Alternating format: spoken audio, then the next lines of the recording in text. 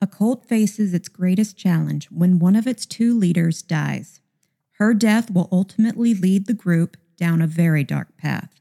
This week, we dive into part 2 of the Heaven's Gate cult. I'm Brittany. And I'm Daniel. Let's get chilled and thrilled.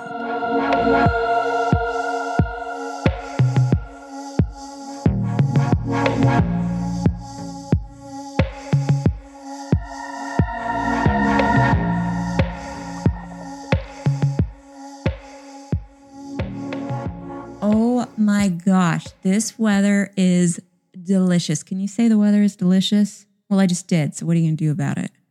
It's the most flavorful weather I've felt in a long time. It's wonderful. No, we've got a nice cool front pushing through in Texas, and it is just wonderful. We've got the windows open.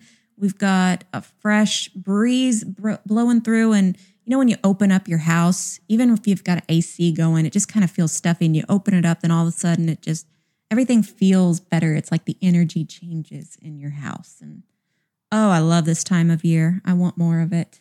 You know what we're going to have to do is we're going to have to gather up a bunch of Halloween decorations and set them out around the TV so you can take a picture of your legs with fuzzy socks on in the beginning of a scary movie or a Halloween movie on TV so you can put that on Instagram. That's a great fucking idea. That's so original. I can't believe nobody's ever thought of that before. Oh, and I have to have a cup of coffee. Something on in a my mug. Knee, on your knee? Okay. Yeah, like as I'm in a remote in the other hand, and Netflix and chill. No, you have to have like the beginning, the title screen of Nightmare Before Christmas or maybe Hocus Pocus up on the screen. Oh, yes. I think for you it would probably be Ernest Scared Stupid, though. Yes. Okay. Huge shout out to anyone out there who knows who Ernest P. Worrell is. Well, of course. And if you think that Ernest Scared Stupid is just the best Ernest movie ever, and that is a classic, and oh my gosh. It's definitely better than the one where he saves Christmas. And that's like one of the better ones. I can quote that whole damn movie. I love Ernest Scared Stupid. So good. I don't want to go off on a tangent on that, but we need to watch that. It just occurred to me, it's the middle of October, and we have not watched Hocus Pocus, like as a family, and we haven't watched Ernest Scared Stupid. This is the time. Or Nightmare Before Christmas, or Coraline. We have. Me and the kids watch it. Okay. Yeah. We were jamming out. We were all singing karaoke to the soundtrack the other night when I was doing laundry. Yeah.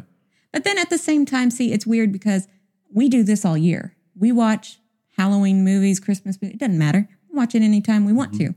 Some people like just save those for this time. But I realized it's October. We haven't even watched those this month. So that's weird. We got to put that on the to-do list, along with the Instagram picture, like you said, of all the Halloween stuff. I don't know how we're going to do that because we just mounted our TV over the fireplace, but Gonna have to put the camera really low. We need a fire going in the fireplace. Angle. We got that creosote sweeping log that I bought from Walmart because we haven't done a fire in this new house yet. Yeah, new house. Let's hope that fire goes. We should test it first. Call a chimney sweep or something and test it out first. We probably should. Safety first before we light a fire. But money. for the cost of or the price of doing a really cool Instagram photo, having this house go up in flames, it might be worth it. We're covered with insurance, right? Get your little electric fake fireplace heater out of the attic. Yes, the one that looks like a little kettle or a little cast iron. Oh, we do need to get that. We can have ambiance when we tell our scary stories. Ooh. Oh, and speaking of scary stories, I have part 2 of the Heaven's Gate cult. Are you excited? Have you been waiting for this all week? Yes. You left me hanging last week, and I've been waiting to find out what happens with all this stuff. So I cannot wait to hear all the crazy details, because if it's anything like the first half, I'm going to be left shaking my head over here and I think you're going to be doing plenty of that with this. So scratching my head and shrugging my shoulders, and you might even have a few cringes here and there. So without further ado, let's go ahead and jump into part 2 of Heaven's Gate. All right. I have an exciting announcement for y'all about Instacart. In addition to shopping your favorite stores from the comfort of your couch, you can now shop, are you ready for this? Spirit Halloween using Instacart. Are you freaking out yet? I know I am. Spirit Halloween is the largest Halloween specialty retailer in the country with over 1,400 locations across North America. They offer a one-stop shop for all your Halloween needs, including costumes, decor, party goods, and accessories. We already love the convenience of Instacart because they connect you with personal shoppers in your area to shop for and deliver the items you need from your favorite stores. And they save you money with coupons and time with deliveries in as little as 1 hour. Follow the link in the show notes to claim free delivery on your first order over $35. Using the link lets Instacart know that we sent you and helps show your support for our show. Spooky season is in full swing, so while you're shopping for your groceries and household items, why not treat yourself to something spooky from Spirit Halloween with Instacart? I just want to start real quick with a recap of what happened last time. I do highly recommend that y'all go back if you haven't listened to part 1. That has all the information, so this recap may give you an okay place to start, but really you're going to get the best benefit of listening to the second part if you listen to the first part first. Yes. So here's a little recap. The cult Heaven's Gate was started in the early 70s with T and Doe, that's Bonnie Lou Nettles and Marshall Applewhite, and they were referring to themselves as the Two from Revelations 11. And they believed that they were aliens that were going to take their followers to the next level. The next level is outer space / heaven. It's a paradise. And you didn't have to die in order for them to take you. You could leave in your earthly body. They had very, very strict rules about living and preparing to be in this next level. For example, no sex, no alcohol, no drugs, no earthly attachments of any kind. So no kids, no family, no relationships, and no gender. That's just to name a few things. So the group lives this way in isolation up until 1985 when T, that's Bonnie, suddenly dies of cancer. So that's where we're going to start part 2. It's right after she dies in 1985. And if you remember from part 1, Dallas has a little bit of a history thing here because her ashes were scattered in White Rock Lake. Yep. Which is scary because that's my old stomping grounds, is right around White Rock Lake. So did a lot of fishing in that lake, probably caught some fish that had bits of Bonnie in it. So.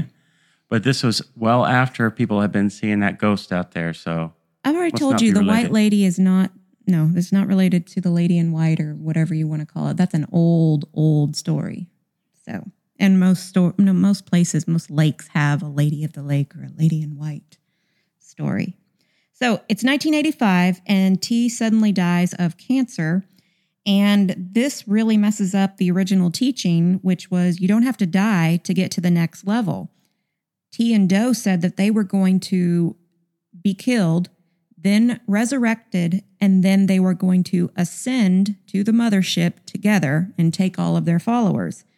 Well, it's not really working out like that because she's dead. So they're thinking, how do we carry on? What does this mean?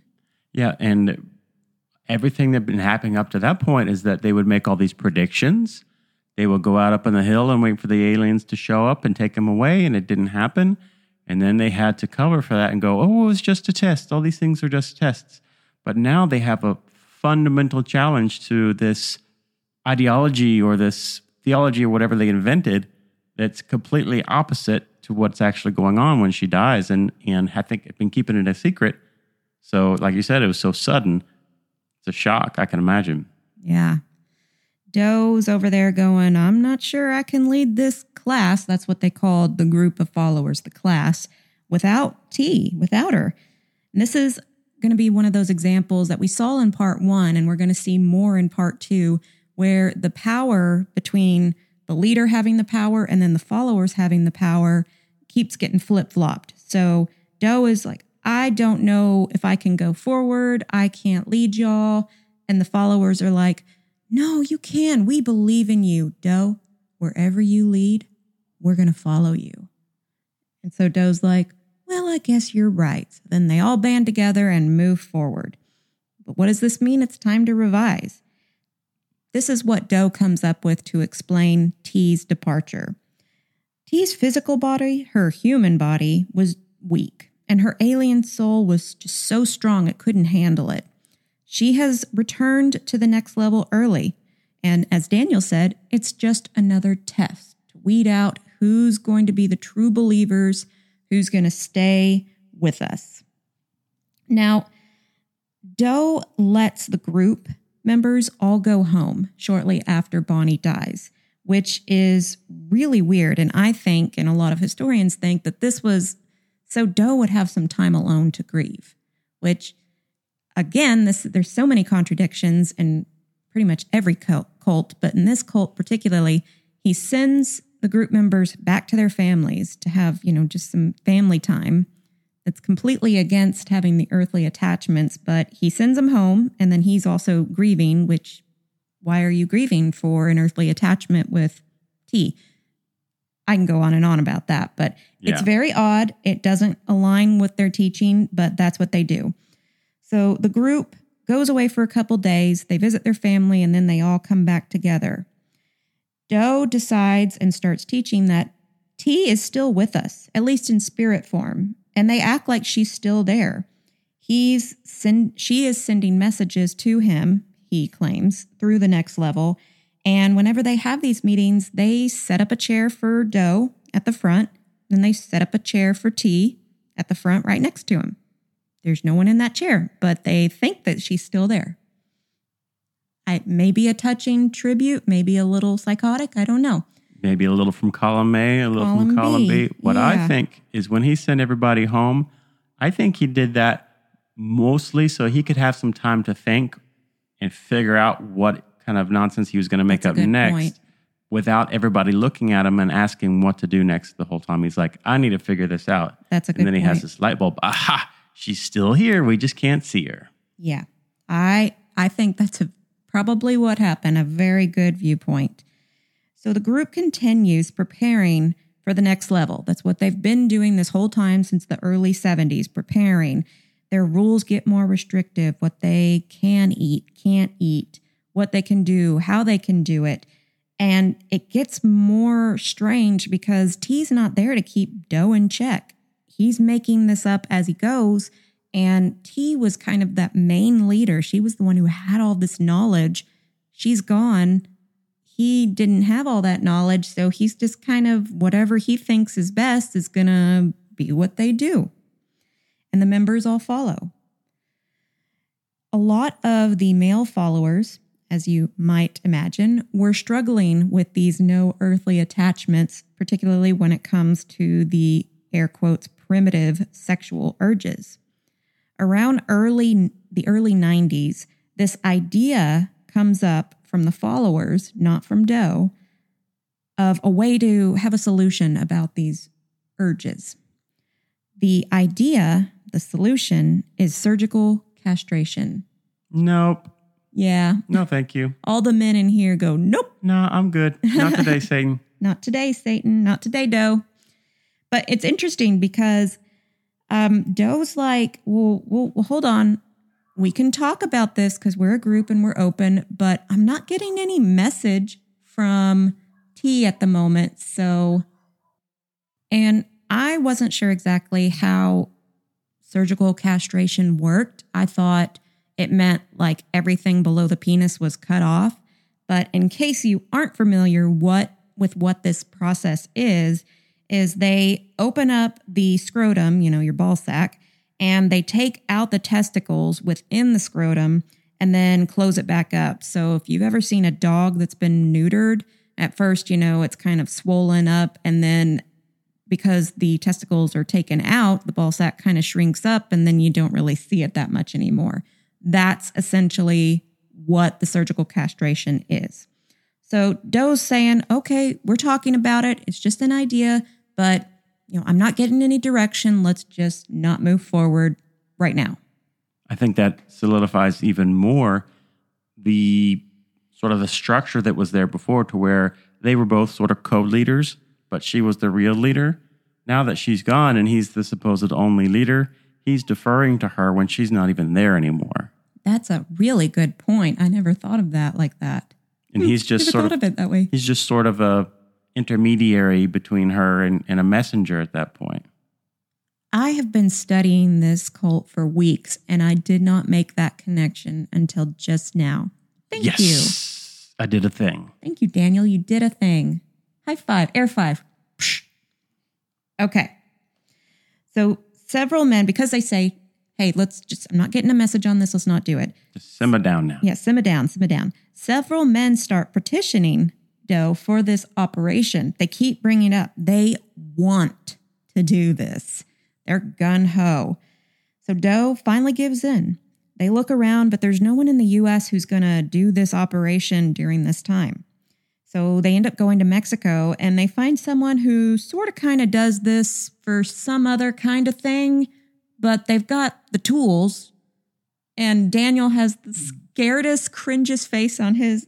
That sounds like an amazing idea.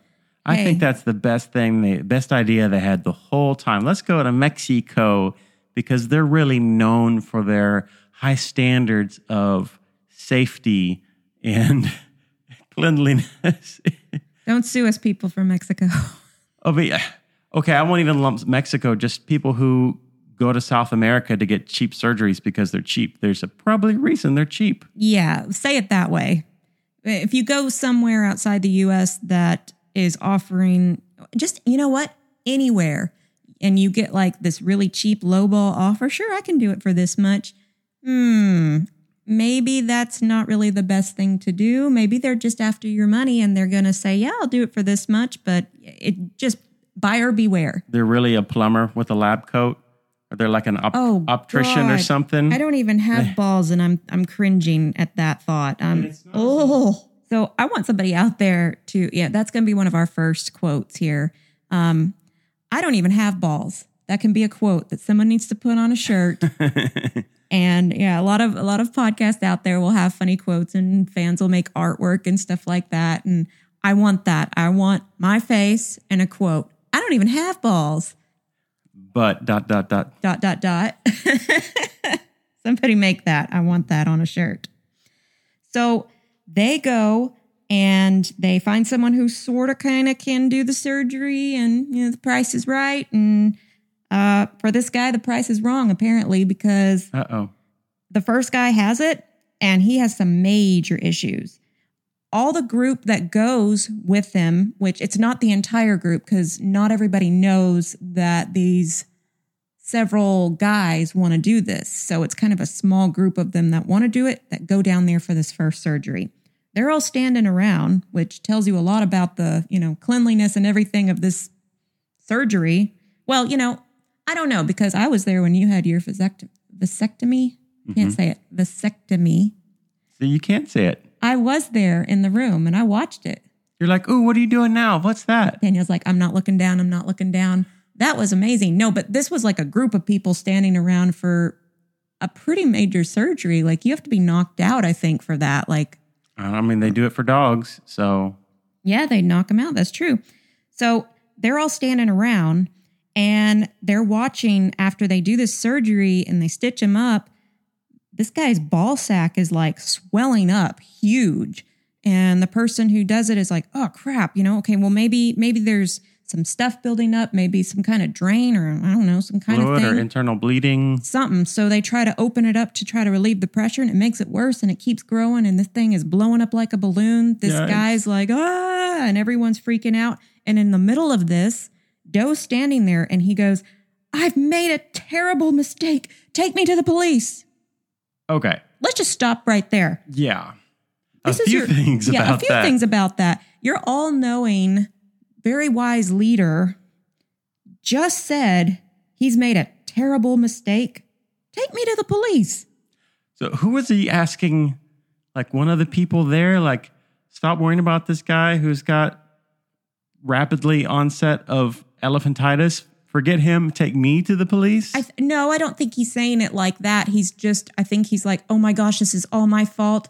I've made the terrible mistake. I've led these people here. I agreed to this. And now, oh my gosh, it's so horrible. Just take me to the police. I think it was probably more like that. But this is in the middle of all this happening. And Still doesn't make sense to me. I mean, what more terrifying words could you hear from a leader of I've made a terrible mistake, especially in a cult? Meanwhile, the guy that just lost his testicles and he's having major complications from that surgery, the guy's like, you made a mistake? No. You made a mistake? Well, that's where us logical people would go. That would be the logical way to think and the train of thought with this. No, this is going to be another time when the group dynamic changes and the followers come to Doe's aid and they are like, no, this is okay. They don't say it's a test, but they're like, it's okay. We can handle it. We're going to be good. No one's going to the police. We're fine. So they take this guy who's still having all these complications to a motel because they don't know about the legality of this. They don't want to, they're trying to stay under the radar. Try not to attract attention. Exactly. So one of the guys in the group, you know what he does? He has an idea. I'll call a priest. They have experience with this. Don't they sometimes do this? Yeah, your face exactly What? like what? When I heard this, I was like cracking up. I'm like, yes, because priests cut their balls off and stuff. I'm like, this was what he thought. And so he calls a priest. The closest thing is maybe a moil. The priest is like, I don't know anything about that. Go to a hospital. I don't know how much of a Jewish population there is in Mexico in the mid 80s. That's a whole different part of that male anatomy. Yeah, that's the tip, more not than the a bottom priest, part. at least. I maybe he thought like monks do it or something. This is their thoughts, not mine. But I just thought I had to include that because that was so random. I was like, I know. We'll call a priest. They have experience in this. Priest is like, I don't know anything about this. Empty testicles take two. maybe his empty scrotum was possessed and they needed to do an exorcism on this swelling. Oh my God. No, it was just more like... Did he like... call both an old priest and a young priest? The power of Christ compels you. But yeah, no, it wasn't for an exorcism. It was just he thought priests might have experience with this for their sexual urges. He was wrong. Shrugging my shoulders and shaking my head over here. Yes, me too. But we're going to go past that. They finally come to their senses, and one of them takes the guy to the hospital. He gets treated. Everything's fine, and he's good. A-okay. So they're able to go back and leave, and it fixes his sexual urges, and he's got good luck with it. So a total of 8 men, including Doe and this first guy to go, have this surgery. It's over the next few years and months and stuff. But that first one was a real doozy. Wow. So can you imagine being the next guy that goes after that? They wanted to do this even despite that happening. I know, but just the thoughts going through his head like, okay, there's a good chance it's going to happen to me too. So here we go. They're ready to do it. The whole idea, too, behind this is that this is just to help us while we're on Earth. Because when we go to the next level, the aliens are going to give us fresh bodies. So what does it matter that these bodies are missing a few parts? We won't need these anymore anyway, so... Exactly. It's just causing trouble for us, and it's going to be a hindrance to us getting to that next level. That's exactly the train of thought. Right there. Nailed it. Yeah. My ass is like totally numb right now. We need some better chairs. In 1991, the group starts recruiting again because they've mainly been in seclusion this whole time. But they're like, hey, getting some money? Or are you twisting the ball sack there? No, that had nothing to do with ball sacks. They started recruiting again because they ran out of money. I bet you anything. Maybe. But also, Doe is revising. He's getting messages from T on a regular basis. So everything they do is kind of, T is instructing me. T is telling me to do this. So this is the message from the next level. We need to start recruiting again. They start recording hours long, like 13 straight hours of Doe's preaching. Like, sometimes I think a 30-minute sermon is too long. And I'm like dying. You're like, wrap it up. Football's coming on. Yeah. But no, this is 13 hours of just Next level bullshit. They've been saying the end is near this whole time, since the early 70s, but that keeps getting pushed out because their prediction doesn't come true. But now the end really is near. The world is about to be recycled. We mean it this time. We mean it this time. It's coming.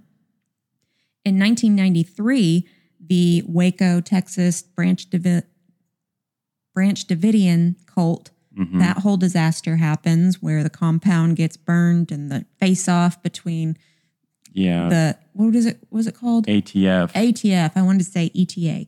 The ATF and the Branch Davidians, big firefight, big standoff, or what do you call that? It was a standoff for a while, and I'm going to have to go back and brush up on it, but yeah, that thing. But I'm just thinking for the word where they had like a standoff where they, for like 50 days, where they were trying to, communicate with them. They wouldn't come out of the compound, whatever that's called. So that is happening in the news. And of course, they see it in Heaven's Gate. And Doe's thinking, well, is this possibly a template for how we could end up? I don't know. It's just other things are happening. Ruby Ridge is happening. Other extremist groups where the government's coming in and blaze of glory, gunfire. So they're thinking, even though that's not us and what we do, is that going to happen to us for our beliefs? Also, they start really getting into heavy recruiting in 93.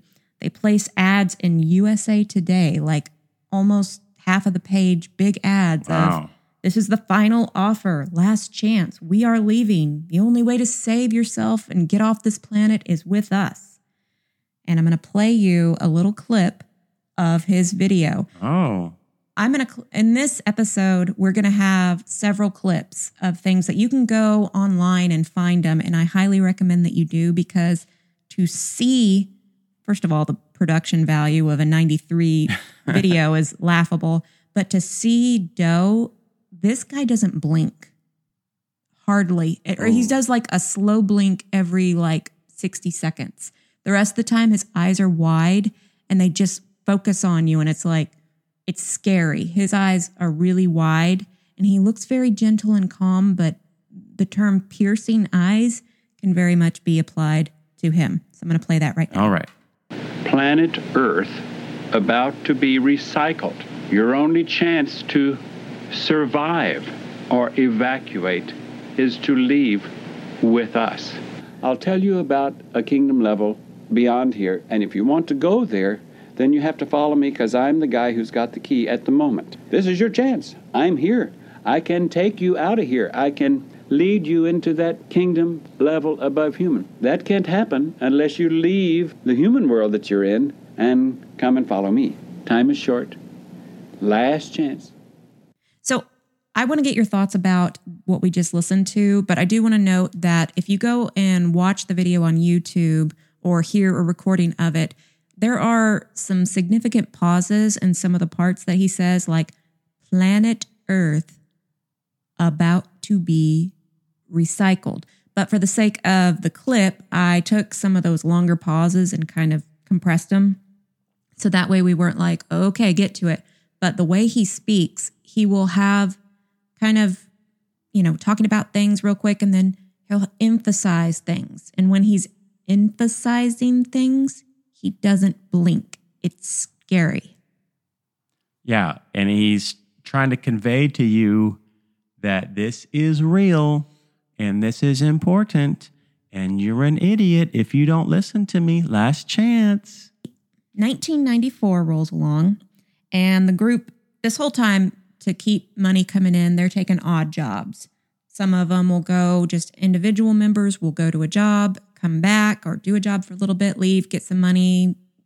They'll go begging. They'll do random things. One of their random jobs was in San Clemente, California, and it was a gig to test out tents for this tent company. So they're in a warehouse, testing out the tents, building them, making sure they're structurally sound and everything. Just another odd job, but hey, it's a place for them to live. They can be in the tents, test. It's kind of a perfect thing for a nomadic cult. Sure. That's always camping out anyway. Pretty sweet gig. Yeah. This is where Doe asks the group a big question. Are you willing to consider having to lay down our lives to go to the next level. He leaves it open for everyone to discuss, but he also asks each person individually. When I wrote this down and I was reading it, he just kind of puts it out there, and I pictured John Travolta from Pulp Fiction, the gif of like him looking around like with his hands out, like, where is it? What do you think? That's what I'm picturing here. Who's with me? He just kind of throws it against the wall, sees if it sticks, and he has everybody say what they want to say. Some people go, this isn't what I'm here for. So they end up losing a few people. Not very many, but a few. And other ones are like, yes, if that's what it takes, if that's what we've got to do, we're on board with it. Again, there's no plans to do it at this point. He's just testing the waters. If this is something we have to do, would you be willing to do it?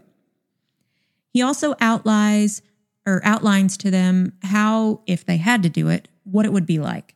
It would be drinking some sort of barbiturate cocktail, going to sleep, and dying peacefully. It wouldn't be any kind of scary, mean death. It would be a nice, soothing, slip into slumber forever kind of thing. Yeah, it's been nice knowing y'all. Good luck with that. Around 94, 95, the group gets some new members in the wake of the final offer that's being broadcasted out there and all the ads they're doing. They also lose some people because they don't want anything to do, like you said, with dying. The whole reason they joined this was because we don't have to die. But now you're talking about dying? Okay, we're out. Yeah, that's what I was going to ask. If in this final offer advertising, are they still saying anything? What their original appeal was is to get to the next level without actually dying? Or did they just conveniently cut that out? No. I think they conveniently cut that out. They don't outright say we're going to take our lives, but they are saying we are leaving and you can leave with us. So interpret that how you will. Gotcha. One of the new members around this time is Rio D'Angelo, and he's going to come into play later in the story, so just remember that name. They're all waiting for the spaceship to come. They're still holding out hope that they don't have to die. They're going to be in their earthly bodies and they're going to just get picked up. But that never happens. It never comes. Doe tells the group he's gotten new information from T from the next level. We've waited long enough and we will have to exit, air quotes there, exit our earthly bodies like Jesus did. Exactly like just like Jesus. Just the reference that Jesus had to die and then he ascended up into heaven, which goes completely against what they said in the beginning with Jesus, but that's neither here nor there. So they're saying we will have to exit our earthly bodies, and that's what T said. So that's what we're going to have to do. The group's like, so be it. But when is this going to happen? Doe says, well, we will just have to wait for a sign. In other words, I don't know. We're going to do more waiting for it. And we'll know whenever this sign happens, we'll know. Thinking about starting a podcast, but not exactly sure how to do it? Buzzsprout was the answer for us, and they can be for you too. They have tons of guides to help you get set up for success, and their customer service is fantastic. I always seem to have a million questions, and each time I've worked with their customer service, they've responded quickly with the detailed information I need. Buzzsprout helps you get listed in all the major podcast platforms like Apple Podcasts, Spotify, Google Podcasts, and more, and will upload your episodes to those platforms within minutes of finishing your recording. It couldn't be easier. You'll get a great-looking podcast website, audio players that you can drop into other websites, detailed analytics to see how people are listening, tools to promote your episodes, and more. Buzzsprout is offering our listeners a $20 Amazon gift card when you sign up for a paid plan. Click on the link in our show notes to let Buzzsprout know that we sent you and to show support for our show. Paid plans start as low as $12 a month, and there's no contracts, plus you can cancel anytime.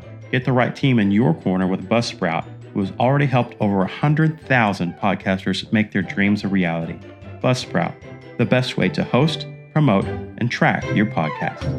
Between 1995 and 1996, the group moves into a 7,000 square foot mansion in Rancho Santa Fe, California, which is a rich part of California just north of San Diego. The rent there is $7,000 a month. And that was back in the mid-90s. Yep. And Wow. they pay that in cash every How? month. How, you ask? Yes, I do ask. They started designing websites for companies to make money. They developed their own software website design company, which they named Higher Source. Oh, boy. Yeah, nice. And so they're making websites right around the time that the internet is really becoming mainstream, or sort of mainstream, Windows 95 and AOL getting online. So they're actually making some pretty good dough with doing this. Ugh. Dough, you get it? Yeah. But Oh. they live in this mansion, and the way you would look at it, you're like, holy crap, these people are living high off the hog. No, they're living in this mansion like it's a damn summer camp. They have bunk beds, like several bunk beds per room, where several people are in one room together, kind of all crammed around. It's very communal living in a mansion, if you can picture that. They bring in a huge table for all the members, which is about 40-something, to sit in there around, and they teach in the mansion. They do their company website stuff in the mansion, and live, teach, breathe, work, sleep. Everything is in this mansion. Okay. I know it doesn't make sense to even say this, but it doesn't make sense if they're making so much money with this new company, they can afford to rent this huge mansion. But you know what? Let's just do bunk beds and camp out basically in this house. Maybe they spent all their money on the house and they couldn't afford anything else, but it's just, why? I mean, a bed, you can find a bed. You can at least get a mattress I feel silly trying to make sense of this already. I suggest you don't try to worry about this sort of thing and just enjoy yourself. That goes for you all as well. Thank you. Basil Expedition. You're welcome. So everything continues to be controlled in the group. Everyone does the same thing. Everyone wears essentially the same thing or the same type of things, has the same kind of haircut, all that. They even have guides and how-to things. So, for example, pancakes. Simple enough. They're controlled. How much batter you can use per pancake. How much time you have to cook each pancake. That's ridiculous. What the portion is for each person, because they have to get the same amount. Remember, there are different sized people in this group. Right. There are small women who are like 90 pounds. There are 200-pound men. Remember that for later. Different body sizes and stuff that need different nutritional things, but everyone has to have the same thing. They are getting these vehicles ready for that next level. They're also encouraged that if they eat something that wasn't exactly right or something had impurities in it, to give themselves enemas. No one's ever forced with any of this, but it's highly encouraged. It's part of the program. It's part of getting your vehicle ready. Okay, that just makes me think of the Dracula Dead and Loving It movie with Leslie Nielsen. No, not another enema. The psychiatrist. Give them a you-know-what. So they're looking for this sign that it's time to exit. These are all very big animated air quotes. In 1996, the Hale-Bopp comet is discovered. This would be the most widely observed comet of the 20th century and also one of the brightest that was seen for many, many decades to come. That was until the Mbop comet. Oh, my God. Wow. Thank you. Here's your dad joke award. That was nice. That one was just for you because you're such a fan of Hansen. I love Hansen. If Hansen listens, I love y'all. Okay. So Hale-Bopp comet, brightest one, and it's also around for there's talk of it for 18 months. And as it gets closer and closer, people can see it, just sometimes even during the day. Wow. So it's a big buzz thing, and Doe and the rest of the group sees this and goes, that's it. That's Here's our your sign. sign. There's our sign. That's our exit. Doe starts believing that there is a spaceship hiding in the tail of the comet. And whenever that comet gets closest to Earth, that's when they can exit, suicide, and their souls will go up right in time for that spaceship to grab them. So very much kind of like what was that movie where they had to, The Martian, where they had to time it just right? Yes. It's kind of that kind of thing. They had to science the shit out of this thing, is what you're saying. Exactly. And that's exactly what they did. They did calculations of when is Hale-Bopp going to be closest to the Earth. And also they wanted to kind of time this around Easter because the resurrection of Christ. We got to kind of make it symbolic like Well, that. of course, if they're dying and leaving their earthly bodies the exact same way that Jesus did, then it makes sense that it's right around that time. Definitely. Exact same, of course. And as luck would have it, air quotes with luck, this was right around the same time that what? So many air quotes. So many air quotes. I have lots of air quotes in my notes. Your middle and pointer fingers are going to be cramping up by the end of this. Air quotes, tired. No. So as luck would have it, when Hale-Bopp was going to be closest to Earth, it was actually around the same time. So around late March of 97. Okay. So they discover all this in 96. That means they've got lots of time to make preparations for their exit. Now, on a lighter note, this will kind of make you smile. The group buys, are you ready for this? Alien abduction insurance. What? I didn't even know this was a thing, but apparently it is. They took out a policy for up to 50 members that would cover alien abduction, impregnation by alien, Well, you got to have that. or death by aliens. And this policy would pay $1 million per person for up to 50 people. I have no idea how much it cost or who it was through, but they bought alien abduction insurance on the group. You know, if you think about it from a business aspect, the insurance company doing the underwriting here they're really not undertaking a ton of risk. Like, sure, As we'll far as take your money. How do you prove that? Well, my biggest question was who are the beneficiaries if they're thinking the whole group's gonna go? Great who does question. that money go to? And I did not get any answer on that because they have gone away from all their earthly attachments. They are their only group. So that is an excellent question. I bet Doe had it set up all for him. Well, he's going too. So I don't know. 1997 rolls around. And at some point early in the year, Rio D'Angelo, remember him? He decides, I don't know why, but I need to leave the group for a task. That's in air quotes too. Mm-hmm. It's something for the class, I know, but I just don't know what it is. But I'm feeling very strongly that I need to leave. So he talks to Doe, and Doe's like, okay, it must be part of this design for whatever this is. You have my blessing. Go ahead and go.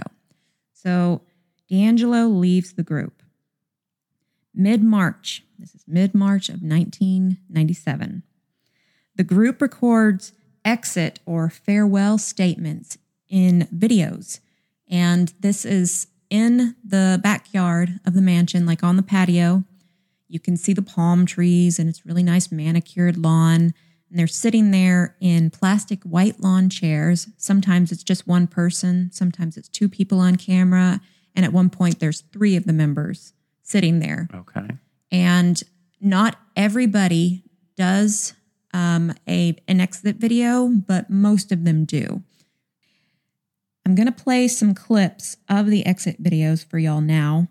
I want you to know that this is a very small sample because the complete video of all the exit videos is about 2 hours long. You can see it on YouTube, and I do recommend watching it like with all of these clips because body language is really important, but watching their face, watching how they hold themselves, do they look under duress? Do they look happy? Like, how do they actually look? So I'm going to play that clip for y'all now. Okay, before we move on to Questodi, one last question. How do you feel about what is ahead for us? Oh, this is the happiest day of my life. I mean, I've been looking forward to this for so long. Some would probably sit here and, I mean, somebody on the other side of this camera watching this tape would probably say, what's going on? You know, you all must not have a life, or you're deluded, or you're brainwashed, or whatever the thinking might be. It's hard to tune into. From our perspective, from my perspective, this is godsend. I mean, this is the answer to everything. Well, I just want to let everyone know how lucky and happy I feel to be here, and let you know that what we're about to do is certainly nothing to think negatively about. We're all choosing of our own free will to go to the next level with T and Do. That's right. And they are certainly not what the media is going to paint them out to be. I think I feel just like Arasodi does, and if people would just know that we're not forced into this in any way, it's, you know, our own choosing to do it, and I'm really happy that I made this choice, because there was a lot of things kind of working against me not to, I'm sure. I mean, I know there was people in the world who thought that I had completely lost my marbles. They're not right. I couldn't have made a better choice, and I think I need to every day thank T and Do on the next level for even letting me be here, because they don't need anybody. We're very happy and proud to have been members of T and Do's class, and couldn't be happier about what we're about to do.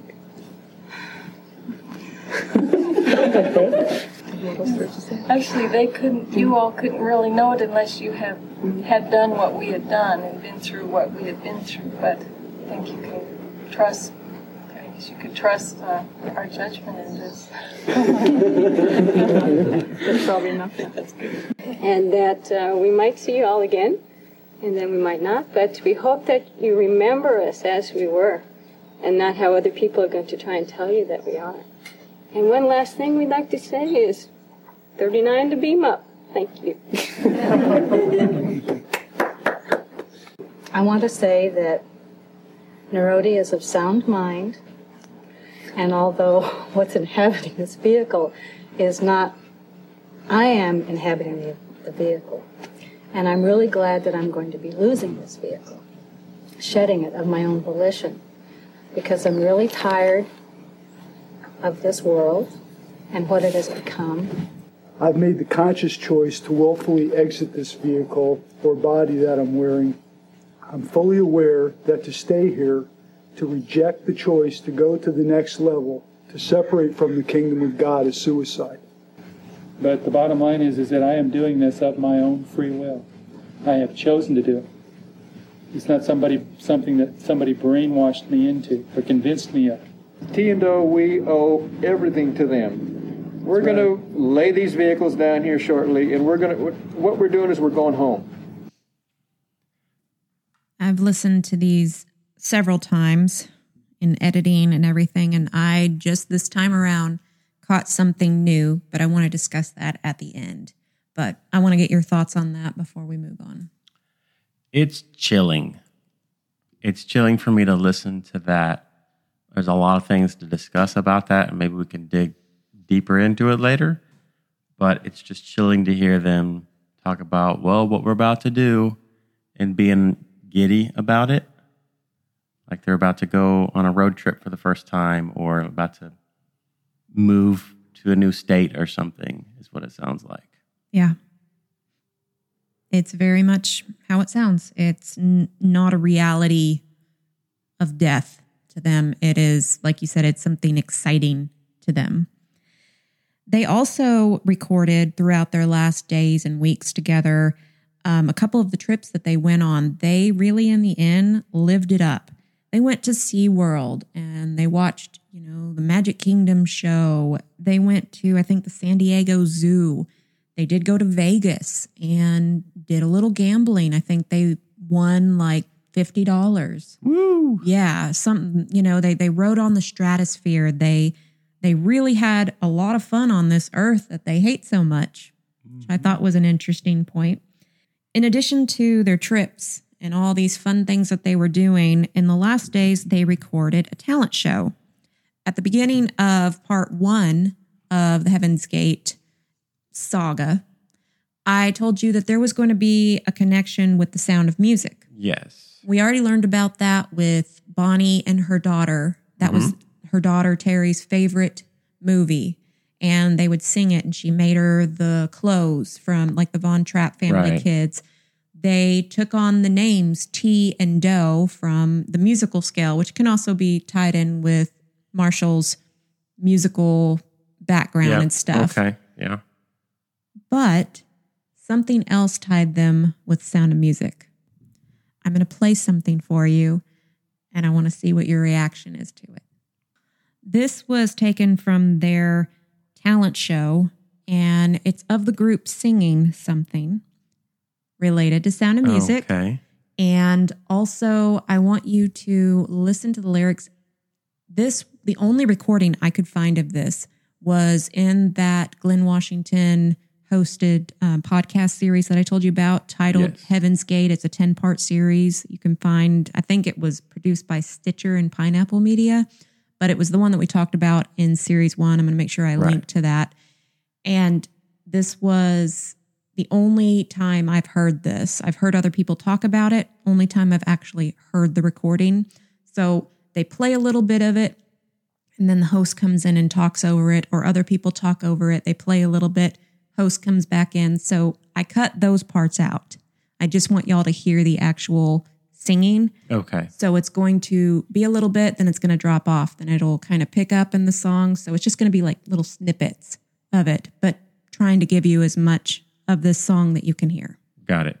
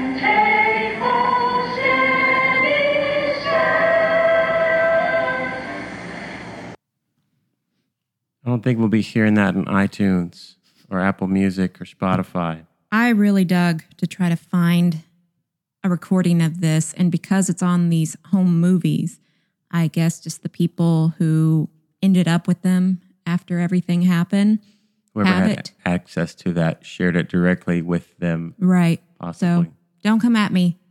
People talk about it all the time, but I wanted y'all to be able to hear it, because talking about it is one thing, but hearing it is another.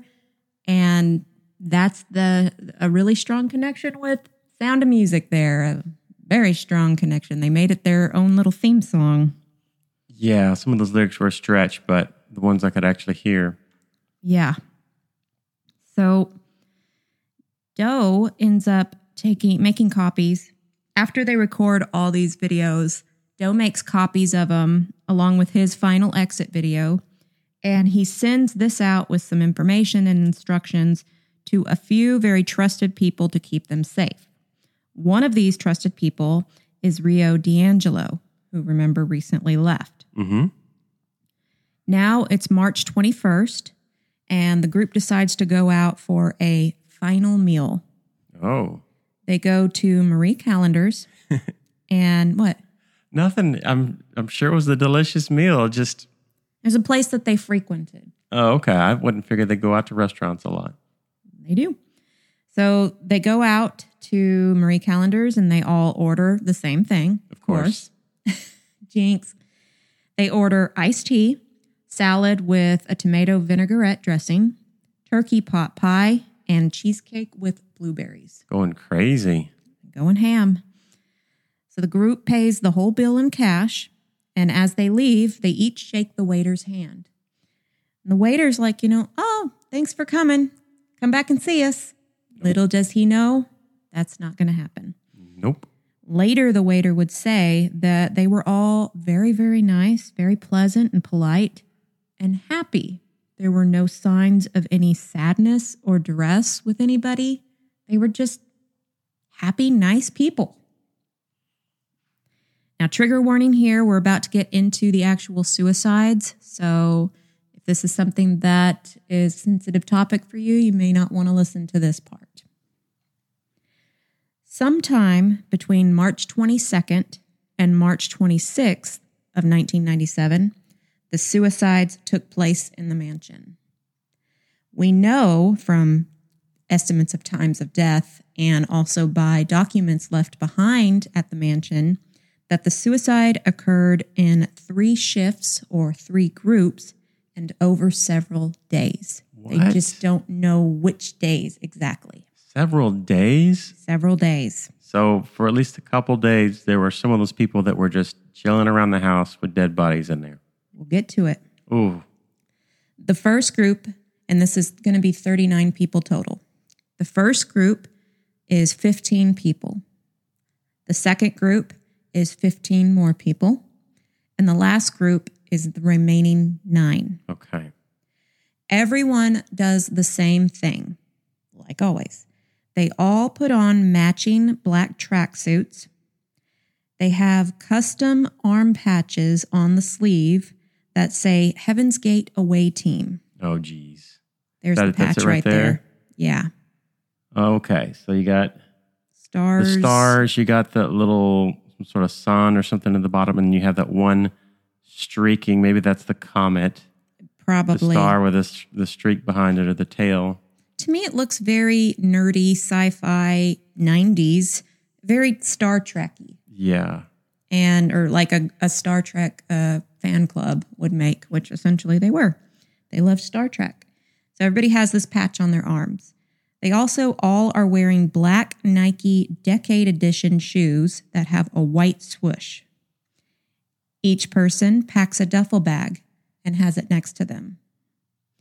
They also have in their pockets any IDs that they would have, driver's license, passport, any kind of ID, a $5 bill, and 3 quarters.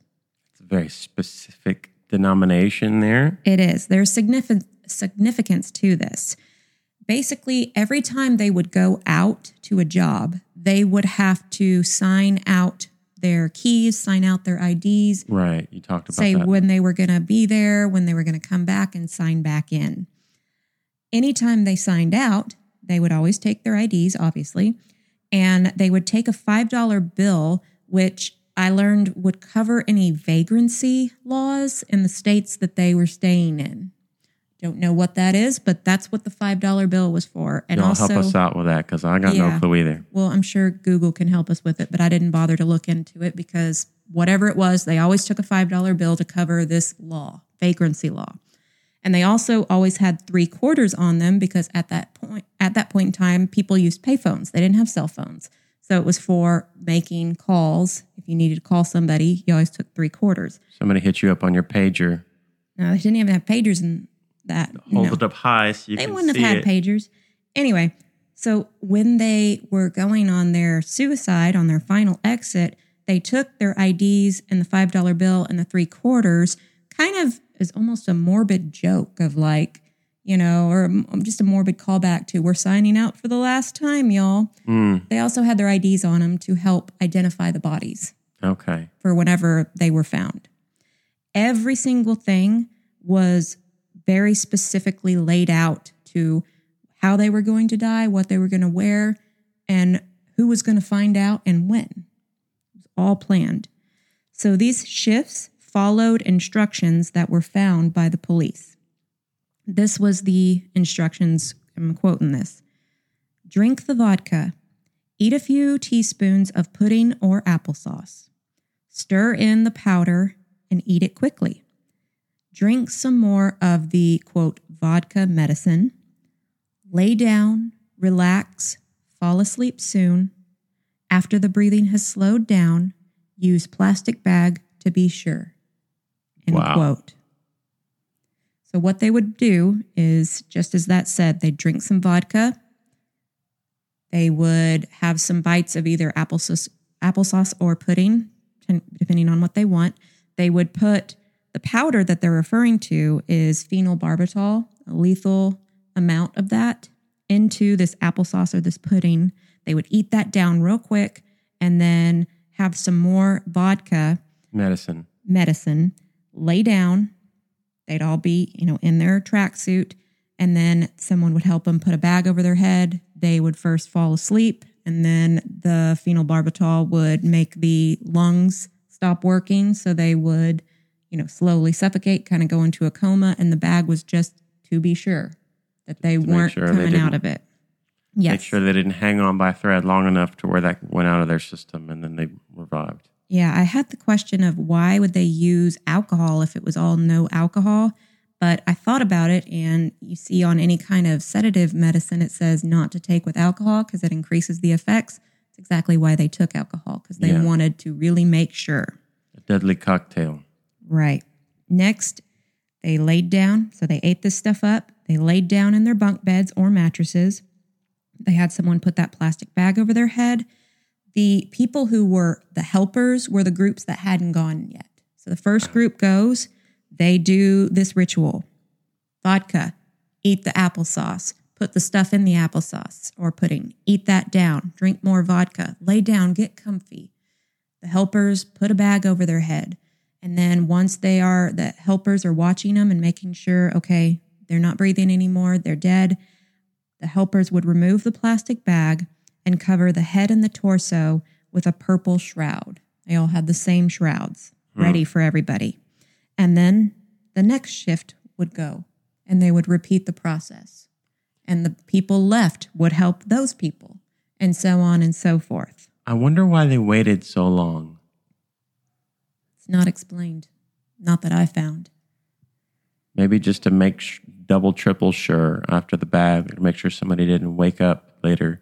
I'm not sure. I think they wanted to have a ceremony about it or with it. So Doe and 2 other people were the last to go. So 3 people left.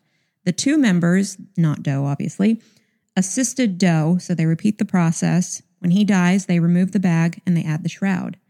When it's their time to eat and drink and put the bag on, they die. But no one's there to take the bag off their head or put the shroud on. But just think of that. There's no one there to help them.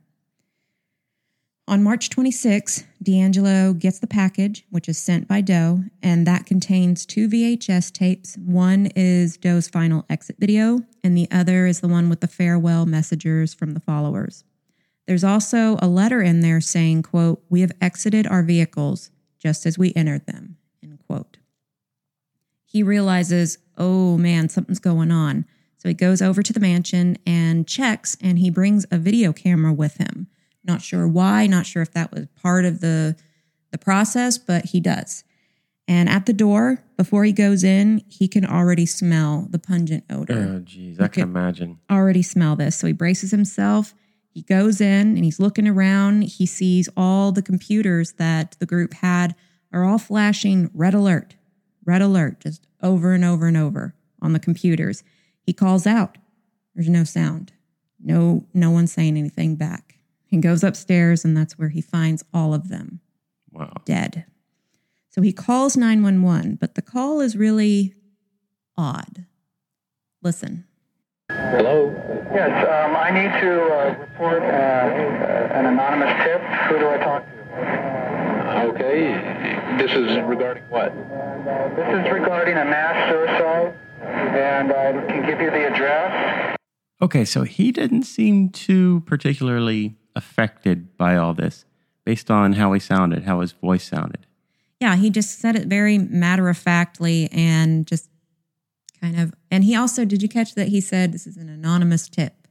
Yes. We later find out, obviously the police do their job and they find out that was him who called and confirmed it and everything. But at the time, he called in an anonymous tip. Yes. Didn't say who he was. So I found that really interesting. I'm thinking either he was afraid he would get in trouble somehow for it, or maybe it's just a carryover. They had the whole culture of being suspicious or wary of any government or authorities. Possibly. So he calls 911. Police go out there the same day. This is still March 26th.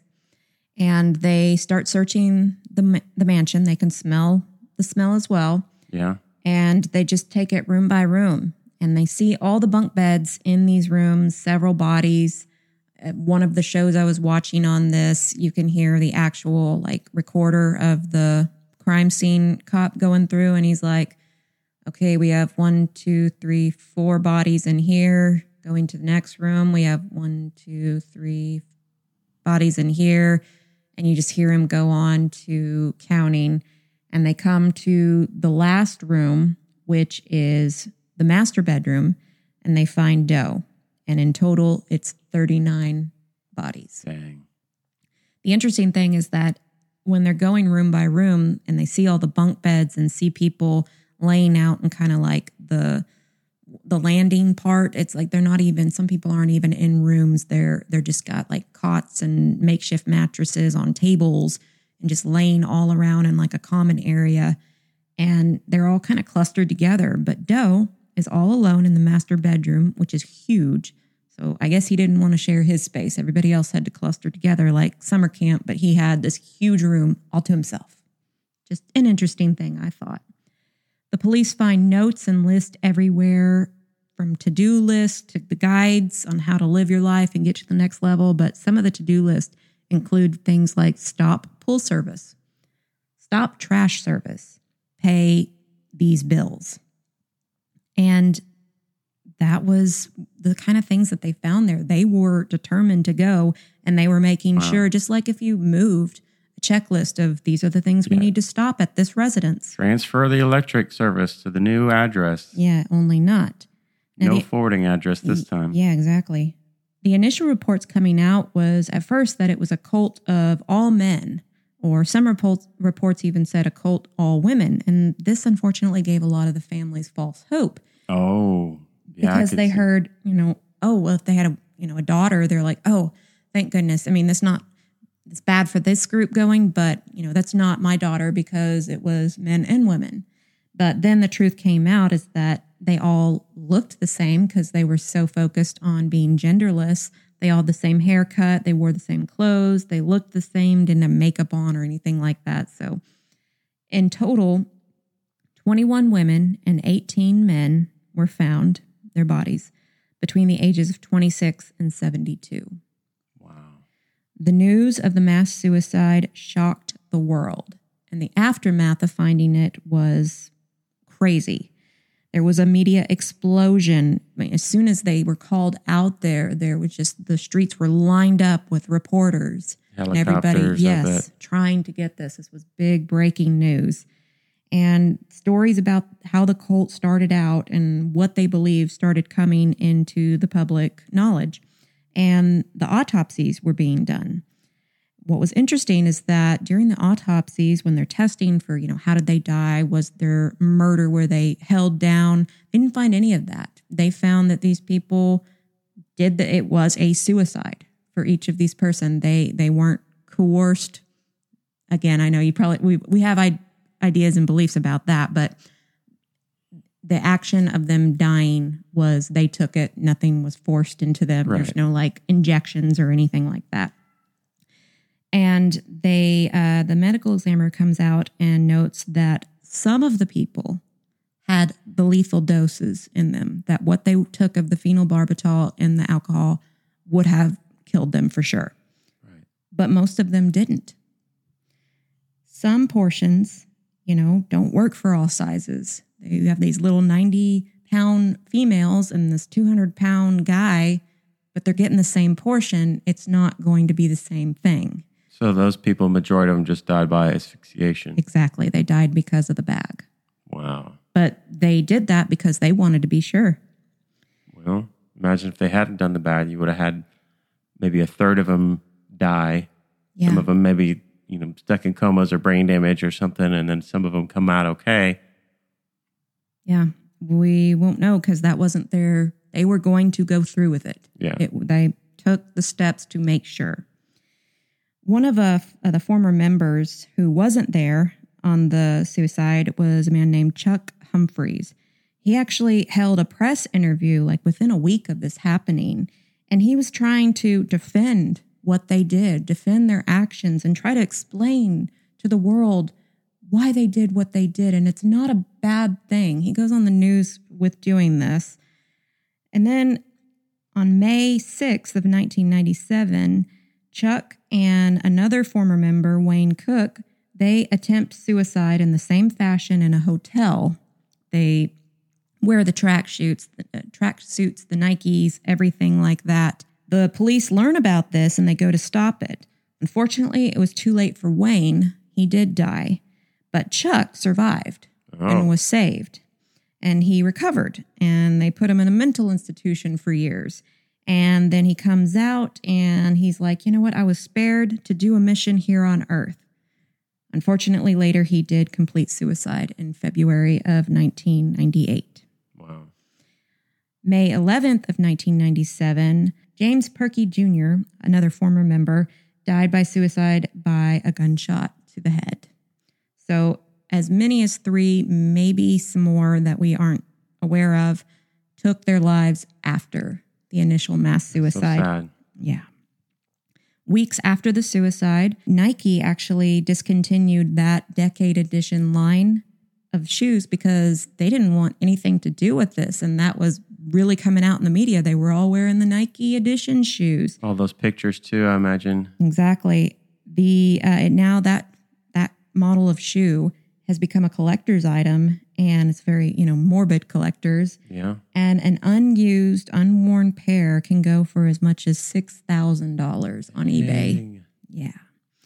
Also, just a few weeks afterwards, SNL did a bit about the Colt being okay, and they made it to the spacecraft, and they were poking jokes and making fun of things, and it was just really not in a great taste. I mean, you usually let some time go by. Did you say a few weeks? A few weeks after this happened. These are people's babies that just, these families are grieving. Wrong. Can you imagine being like one of the family members? No, I can't. And you're like, okay, a few weeks have gone by. Maybe I'll turn on the TV like I always do on Saturday night just to get my mind off of things and maybe laugh a little bit. Yeah. And then you see that. That was the intro. There, they always do like a little bit or a monologue. Live from New York at Saturday night. Yeah. And then lastly, the Heaven's Gate website is still up and running today. And it's heavensgate.com. Okay. And it looks exactly as it did when they all committed suicide, just like they did in 1997, still flashing that red alert. And it's maintained to this day by 2 former cult members. That is the story of Heaven's Gate. That's the complete end of it. And I want to show you just real quick some of these pictures. You can see them like they're just on the floor. Tracksuits sticking out. I wonder, you could they didn't see have enough beds there. for everybody there. Were they sleeping in shifts or? I have no idea. That's just the thing I wonder when you describe they had to, put, oh gosh, they're all stacked up in the back of that truck. And look, they're on a table, and see how they all have their little bags right next to them? Yeah. And then look, they're taking the bodies out here. There's all their luggage, and you can just see bodies stacked up in the coroner's van. And that's awful. It's so sad. And I mean, there's lots of stuff that we could talk about this, but I had a few like really pressing things that I wanted to discuss, and then I want to see what you want to talk about. But I have a question for you and for our listeners, and it's, do you think that the group would have turned to suicide if T hadn't died, if she had still been around during this time? No, I have to say, I don't think so, because I think the whole suicide thing came about because Doe realized he was in too deep. He didn't know what to do. All of their predictions, none of them came true. So he's thinking, I have no exit strategy. I don't think in his mind he really truly 100% believed anymore that any of this was real. So he's thinking, how can this possibly end if we're not going to go up on a ship? And then he saw the other cults where everybody was dying. But he didn't want it to end like Waco or Jonestown. Yeah. In the hysteria and chaos. He wanted it to be orderly. Yeah, that's a good way to think of it. I believe, and this is something that Bonnie's daughter, Terry, has spoke out about, saying, I don't think that they would have gone the suicide route.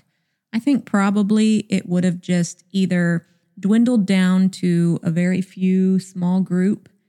I don't think they would have continued as intensely. It might have just disbanded altogether, because remember from part 1, when Bonnie was sending those secret letters to her daughter, she was telling her to conform to society, which was the opposite of what they were teaching. And Bonnie took that to believe, Terry took that to believe that she was starting to doubt what she was doing and what they were teaching. So right. I don't think that it would have gone that way, but sadly, that is what happened. And once she died, it was all about Doe. You know what? I won't even say that it was all about Doe, because that dynamic of he would lose faith, and then all of a sudden the followers banded together and supported him and brought him back up. So it was very much that group think, that dangerous group think, that it wasn't just one crazy person leading everybody. These people believed wholeheartedly in what they were doing. And if anybody started doubting it, they were going to support them. And no, it's okay. This is just another test. They found a way to rationalize it and make it fit into their belief system, which is really, really scary. And the other thing that was brought up in one of these videos was, I wonder, and we'll never know, what the last moments of were when these people were dying, because the only people that witnessed it were the groups that hadn't gone yet. I wonder, did any of them have any regrets at the end, or think, oh, damn, maybe this wasn't a good idea? Yeah. I mean, it would have been too late. They could have walked out of there at any point. That's true. From what they all kept saying is that this is all our own choice. It's our decision. We do this willingly. Right. Our own free will, which was very programmed, you could tell, because they were all saying the same thing. Yeah, I did want to talk about that too, is I noticed how many of them were saying, I am of sound mind, and we want to do this, we want to be here, this is my choice. And the sad thing with it all is that they all were adults, and they could choose that, and sad that they chose that route, but they listened to the person they chose to listen to, and based on that, they made the decisions. And they do have a point in that nobody was forcing them. It was all the lies that they were fed in that groupthink, like you said, that led them to that point. The last thing that I want to say is, what struck me is how selfish and self-centered this entire thing had been. In what way? Well, what's their main goal? For me, as an individual, to leave everyone else in this world behind and get to where I am safe. I'm going to leave my spouse high and dry. I'm going to leave my kids high and dry. I'm going to leave my mom, my parents, my friends, my job. I'm just going to go hang out in the wilderness and for 20 years, if anybody was there the whole time. I don't know if there were any people that were there the whole time with them or not, but I'm going to do that because I want to go. Forget everybody else. And you could hear that in that song. Ray, from the lyrics that I could pick out, Ray was the beam that was focused on me. Me. Yeah. It's all about Tyra me. Banks. Yeah. Me. And that's what this been the theme all along. No. We can't give up, Doe. You can't give up because I need to get to that next level. They were all seeking. Any cult I've ever looked into, they're seeking and they're preying on those people that are looking for something that they don't have, and those cult leaders are going to fill that void. And there's promises, and you make it seem like if you just follow me, you'll get exactly what you're looking for. And sadly, in most of the cases, it's death. And they were willing to go to all those extremes, their lifestyle, their hairstyle, their fashion, their way they ate, their testicles, quality of life, their balls, all those things. These nuts. Got him. But yeah, all those things because they wanted something for themselves that they knew other people couldn't have. But forget all them. Screw you. I'm going to go up in this spaceship with these really cool space aliens that like us. If I can quote, Dude, Where's My Car?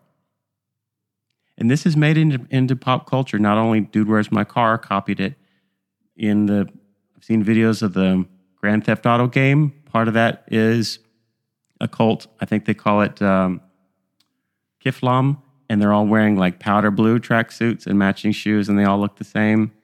The tracksuits are the ones that, when I was first researching this, I didn't know the name Heaven's Gate right off the bat, but when I started getting to, matching tracksuits, matching this, doing that, everyone looking the same, it started to remind me of something, and I realized what it was. When we, way back in the early 2000s, still had DVDs, we bought several seasons of Family Guy. And in the first season, I believe it is, when Meg wasn't Mila... Meg. Yeah, when Meg wasn't yet Mila Kunis, it was like the first actress who played her voice. I think it's only like in the first 2 seasons that it's someone else.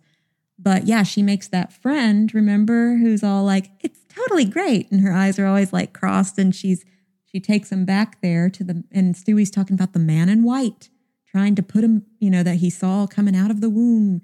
And that's Marshall, and they're all there in tracksuits. So that's like a callback to that. So go back, watch that. And there have to be so many more that we can't think of now. But in fact, anyone who's listening, please let us know any other examples you can think of that you've seen where pop culture has emulated or made fun of or copied this Heaven's Gate thing in some way. Because it does stand out from all the other cults. Yeah. I mean, having such an orderly end versus all the chaos of Jonestown, for example. Right. And no sex, no drugs, no violence. It was very peaceful, very... like they almost lived like monks, celibate and very solemn in their beliefs and everything. Just very different from normal cults, which are usually, they have violence in them and they use drugs and other mind things to control people, but especially drugs and sex. They get a lot of men in the group because the women are, they use the women to pull them in and stuff like that. So it's a very different kind of cult that stands out, but no less scary. Yeah. And the most ironic thing about it is all that time that they're denying those earthly things themselves and shedding all those things that would be self-centered, we would consider in this life.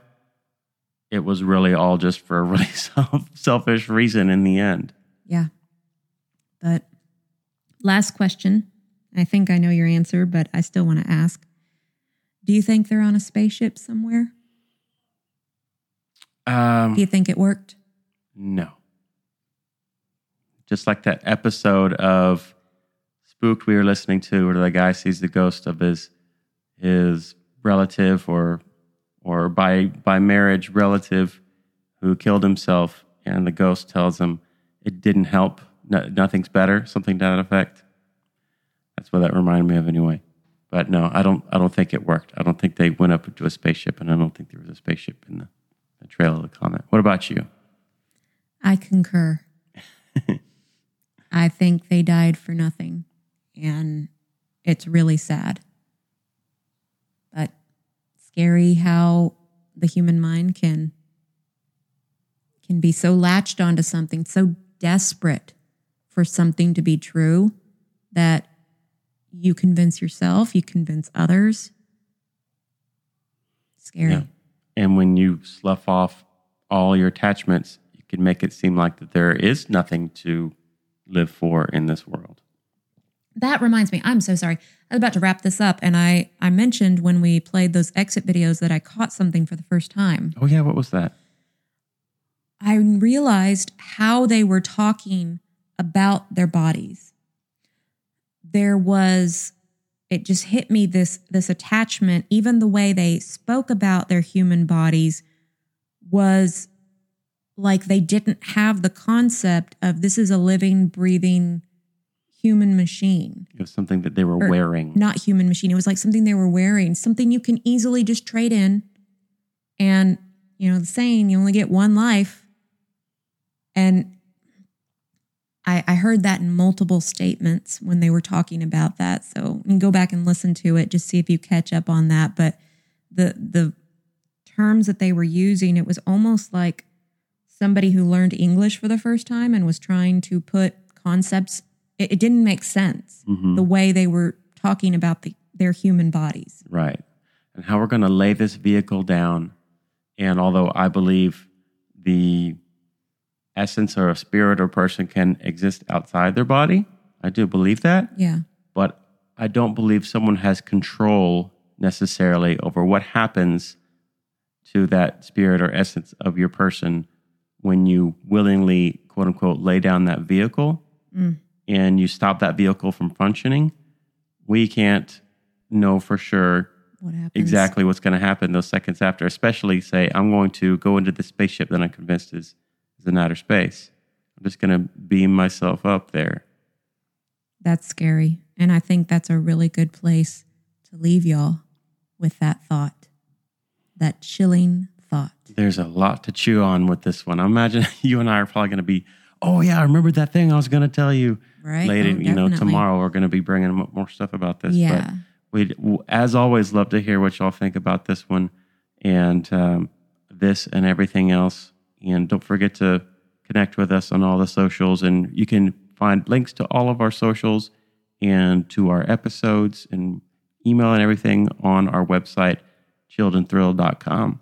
Right. And you can find us on Instagram at Chilled and Thrilled Podcast, on Facebook, Chilled and Thrilled Podcast, and on Twitter, Thrilled_pod. If you want to send us a Gmail, you can do that at chilledandthrilledpodcast@gmail.com. And we thank you all for listening. It would be great if y'all could hop over to iTunes Store, leave us a review, let us know what you think, share us with some friends, leave us some stars, preferably 5, but Don't you mean Apple Podcasts? Apple Podcasts, but you can still go to iTunes Store. Oh, really? Like the iTunes Store and leave the review. Okay. Yeah. So, or anywhere that you listen to your podcast, if you can leave a review there too, that'd be great. iTunes is kind of like the one that really counts because that's the one that kind of gets you shown in other things. But all right. Good to know. Yeah. But we appreciate all of y'all. Share us if you like what you hear. And until next time. Thanks for listening. Have a great week. Bye.